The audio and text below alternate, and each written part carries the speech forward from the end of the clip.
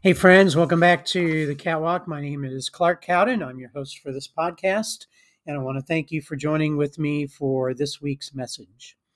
As we move through this season of Lent leading up to Easter, we are going through the chapters in the second half of the Gospel of John that all speak about the final week of Jesus' life between Palm Sunday and Easter Sunday. And so today we're looking at John chapter 14, where Jesus answers a couple of questions for us. Who is Jesus?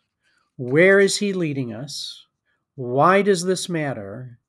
And will you believe in him? I invite you to sit back and relax and reflect on this message, The Way Forward.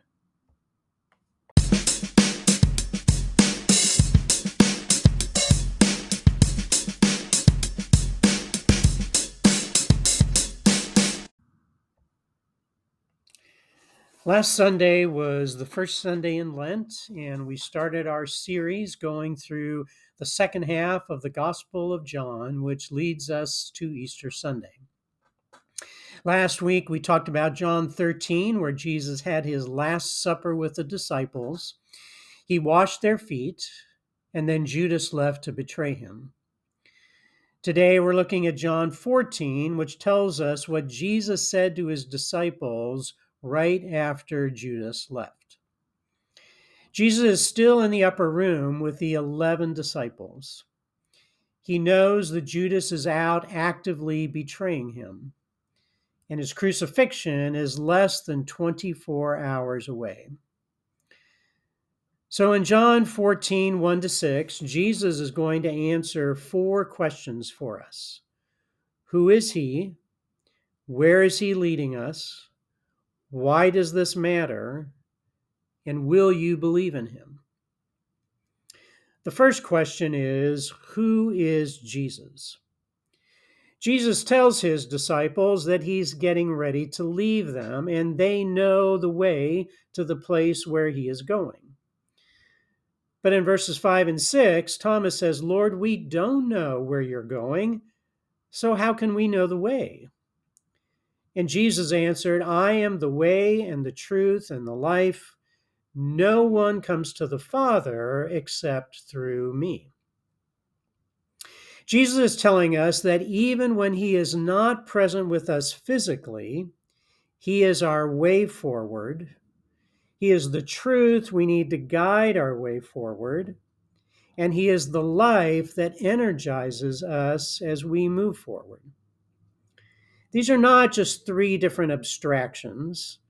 These are one single person. Jesus is saying that in him we have everything we need to order our lives, to make sense of our lives, and to experience a life worth living. Everybody needs a direction in life. When we're young, people ask us, what do you want to be when you grow up? That's a directional question. Where is your life headed?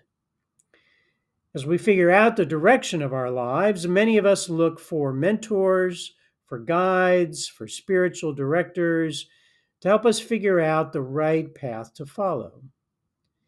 And Jesus is saying he is the path. He is the right direction. If you are following Jesus, your life is moving in the right direction. If we're not following Jesus, our lives are moving in the wrong direction. Jesus is telling us he is the truth. Many people today don't know what the truth is.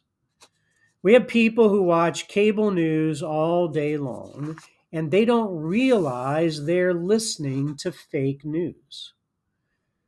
We have people on the radio, the TV, the internet, on our phones and on our screens who lie to us every day. And lots of people believe them. Why? Because we don't have an objective standard to measure whether something is the truth or a lie.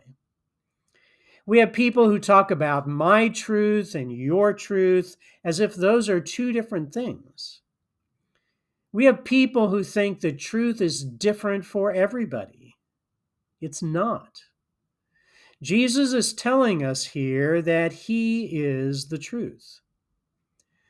Whenever we agree with him and God's word, we are telling the truth. Whenever we aren't, we're lying. Jesus is our objective standard. If someone or something agrees with Jesus, we know it's true. If they disagree with Jesus, we know it's not true. A lot of people have been hurt because they have believed things that weren't true.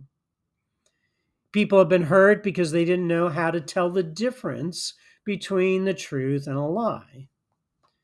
Jesus is the truth. One thing we've come to learn is that not only do some people not know the truth, some people don't want to know the truth, and some people don't want the truth to be told. One aspect of the truth that Jesus shares here is that no one comes to the Father except through him. There are people in the world who do not like that statement. To them, it sounds arrogant. How can you claim that Jesus is the only way to God? What about all of the other religions? They think we should be more tolerant. They think there should be multiple roads that lead to heaven. They want to believe that all religions will lead you to God. They think it doesn't matter what you put your faith in as long as you have faith in something. But this isn't our idea. This isn't my opinion. These are the words of Jesus. So the question you need to ask yourself is, do you believe Jesus or not? The idea that Jesus is the only way to our Heavenly Father is Jesus' idea. If you don't believe it, you are disagreeing with Jesus. Now, Jesus is inclusive because he invites everybody in the whole world to believe in him and follow him. But Jesus is also exclusive because he says you won't find your way to God if you don't go through him. That's a hard pill for some people to swallow. But if Jesus is the truth, as he said he is, then this is the truth. Eugene Peterson used to say that you can't have the Jesus truth without the Jesus life. And you can't have the Jesus life without the Jesus way. In Thomas à Kempis' classic book on the imitation of Christ, he writes, "Without the way, there is no going. Without the truth, there is no knowing. And without the life, there is no living." Jesus said, "I am the way you should follow, the truth you should believe, and the life you should hope for. I am the inviolable way, the infallible truth, and the indestructible life. I am the straightest way, the sovereign truth, and the authentic life." In his commentary on this passage, Dale Bruner says that the exclusive Jesus is remarkably inclusive in his ministry. We see his love and outreach to the outcasts of his culture: women, Samaritans, lepers, Gentiles, tax collectors, and sinners. Jesus is inclusive horizontally in his outreach to the world, but he is exclusive vertically in being the only way to God. He says that we should preach Christ as the only way of salvation without insulting persons of other convictions. The horizontal beam of the cross represents the inclusivity of Christ that goes out to the entire world and is as far-reaching as the most desperate sinners. The vertical beam of the cross represents the exclusivity of Christ, where God provides us this one way in His Son for us to connect with our Heavenly Father. Now, we don't want to limit the saving grace of God, but we also don't want to reject the uniqueness of what God has done in Christ. There are many roads that lead up the side of the mountain, but there's only one road that ultimately leads us over the top. Our mission is to faithfully follow what Jesus tells us in His Word, knowing that there will always be some sense of mystery for those who have never heard. But we know we can always trust God to do the right thing. The second question Jesus answers us in this passage is, where is He going? In verses 2 and 3, Jesus says, "My Father's house has many rooms. If that were not so, would I have told you that I'm going there to prepare a place for you? And if I go and prepare a place for you, I will come back and take you to be with me, that you also may be where I am." The picture that Jesus gives us here is that being in the presence of God for all eternity is like being in the house of God. God's house has so many rooms, it's like a mansion. A few weeks ago, I took a drive over to see the Greystone Mansion in Beverly Hills. The Greystone Mansion is supposedly the largest home ever built in Beverly Hills, with 55 rooms. It was constructed by Edward Doheny in 1928 for $4 million, which would probably be more than $50 million today. The home is surrounded by a 16-acre garden. God's mansion is way bigger than that. God's mansion has enough rooms for everyone who wants to end up there. And Jesus tells us He's going there ahead of us to prepare a place for us. Jesus is like the lowly maid who cleans the bathroom, vacuums the floor, and makes the bed for us. He washes the windows, changes the light bulbs, and fluffs up the pillows. Jesus wants to make everything perfect for us so that we will feel special when we get there. When some people today think about going to heaven, they think about floating around on some puffy white clouds. But the picture that Jesus gives us here is about a place that's tangible and concrete and real. It is the home you've always dreamed of. You have all the space you will ever need. Home is where you can rest and relax and be yourself. And you don't have to worry about getting lost on your way there, because Jesus promises that He will return someday for us and take us there Himself. Jesus is telling us that our Heavenly Father owns real estate, and we are on our way to the most valuable property you can imagine.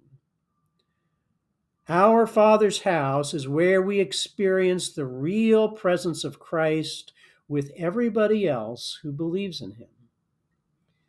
There will be an abundance of rest, and Jesus has already taken care of our reservations. The third question Jesus answers for us here is, why does this matter? In verse 1, Jesus said, "Do not let your hearts be troubled." And then in verse 27, Jesus said, "Peace I leave with you. My peace I give you. I do not give to you as the world gives. Do not let your hearts be troubled, and do not be afraid." We live in a troubled world. We hear about wars around the globe. We have infighting in our country, and people are angry and agitated. People are suspicious of individuals and institutions. We've seen a rise in anti-Semitism. People spread lies about their enemies. People attack each other on social media. Our culture is very condemning and unforgiving. People are struggling with worry, anxiety, and guilt. People are confused, discouraged, and lonely. And yet Jesus speaks to us every day and says, "Do not let your hearts be troubled. Do not let your hearts be troubled." For some people today, experiencing peace seems impossible. With all of the hurt and the pain in our world, how can we be at peace? But Jesus is telling us here that his peace is different from the world's peace. The world's peace is temporary. It doesn't last.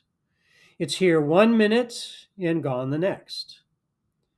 Jesus' peace has no end. It continues on forever. It's eternal.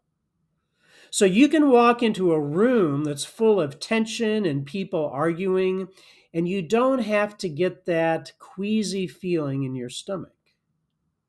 You can be at peace. The world's peace is something people try to achieve on their own. People look for hacks and strategies and tricks to attain peace. But we can't achieve Jesus' peace. We can only receive Jesus' peace. Jesus says it's something he gives us. It's something he leaves with us, which means that nobody else can take it from us. Jesus says we don't need to feel troubled and we don't need to be afraid. How many people in the world today do you think can say they don't feel troubled, they don't feel afraid, and they do have peace? That's the miracle of Jesus. That's why this matters. Because Jesus isn't just talking about our future with God in the next life. He's also talking about what you can experience today. In this passage, Jesus' disciples were distraught because Jesus was going to be taken from them. They didn't know what that meant. They'd been with him for the last 3 years, and now all of a sudden, they were facing all kinds of questions and uncertainty. What would happen to them? Jesus is telling them not to give up and not to be disheartened. Even though we can't trust our colleagues completely, and even though we can't trust ourselves completely, we can trust God completely. So the fourth and final question of this passage is, will you believe in Jesus? In verse 1, Jesus says, "You believe in God, believe also in me." The antidote to a troubled heart is to trust God and his Son, who knows how to calm our storms and steer us safely into port. This trust is impossible for us to stir up on our own. This trust is enabled by the creative word of hope from the Lord of the church, who knows our situations and our struggles. We live in a world where people don't know what to believe in anymore. We live in a world where people don't know who they can believe in anymore. We've been let down and lied to so many times. We've become jaded and cynical and skeptical of everyone and everything. But you can't make it through life if you don't believe in anything. You will not survive if you don't have anyone in your life that you believe in. And Jesus is telling us, you can believe in me. You can believe in Christ. He is trustworthy. He keeps his word. He always tells the truth. He confronts us and he comforts us. He knows where we need to go, and he promises to help us get there. You have to take a chance and believe in someone. So I am asking you right now to take a chance and believe in Jesus. If you're hesitant, just tell Jesus that. Just say, Jesus, I'm going to give you a try. I'm going to ask you to come into my life. I'm going to ask you to be the way, the truth, and the life in me.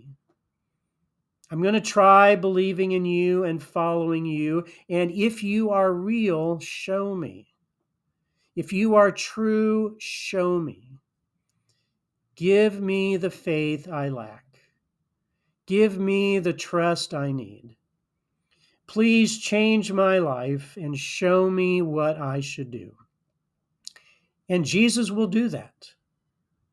And if you have never trusted Christ before and you want to give him a try now, then please pray with me. Dear Heavenly Father, I believe that you are my creator, that you have created me and given me life. But I admit to you now that I have disobeyed you. I have fallen short of your will for my life. I know I have done things I shouldn't have, and I am sorry. Jesus, I believe that you are the Son of God.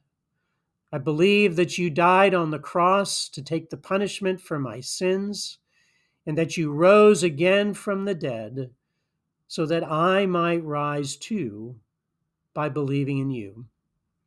Jesus, I invite you to come into my life. Change everything about me that needs to change. Make me a new person. Build me up again and send me out to serve you in the world. Let me be a part of your family, and please take control of my life for the rest of eternity. And I pray this in your name. Amen.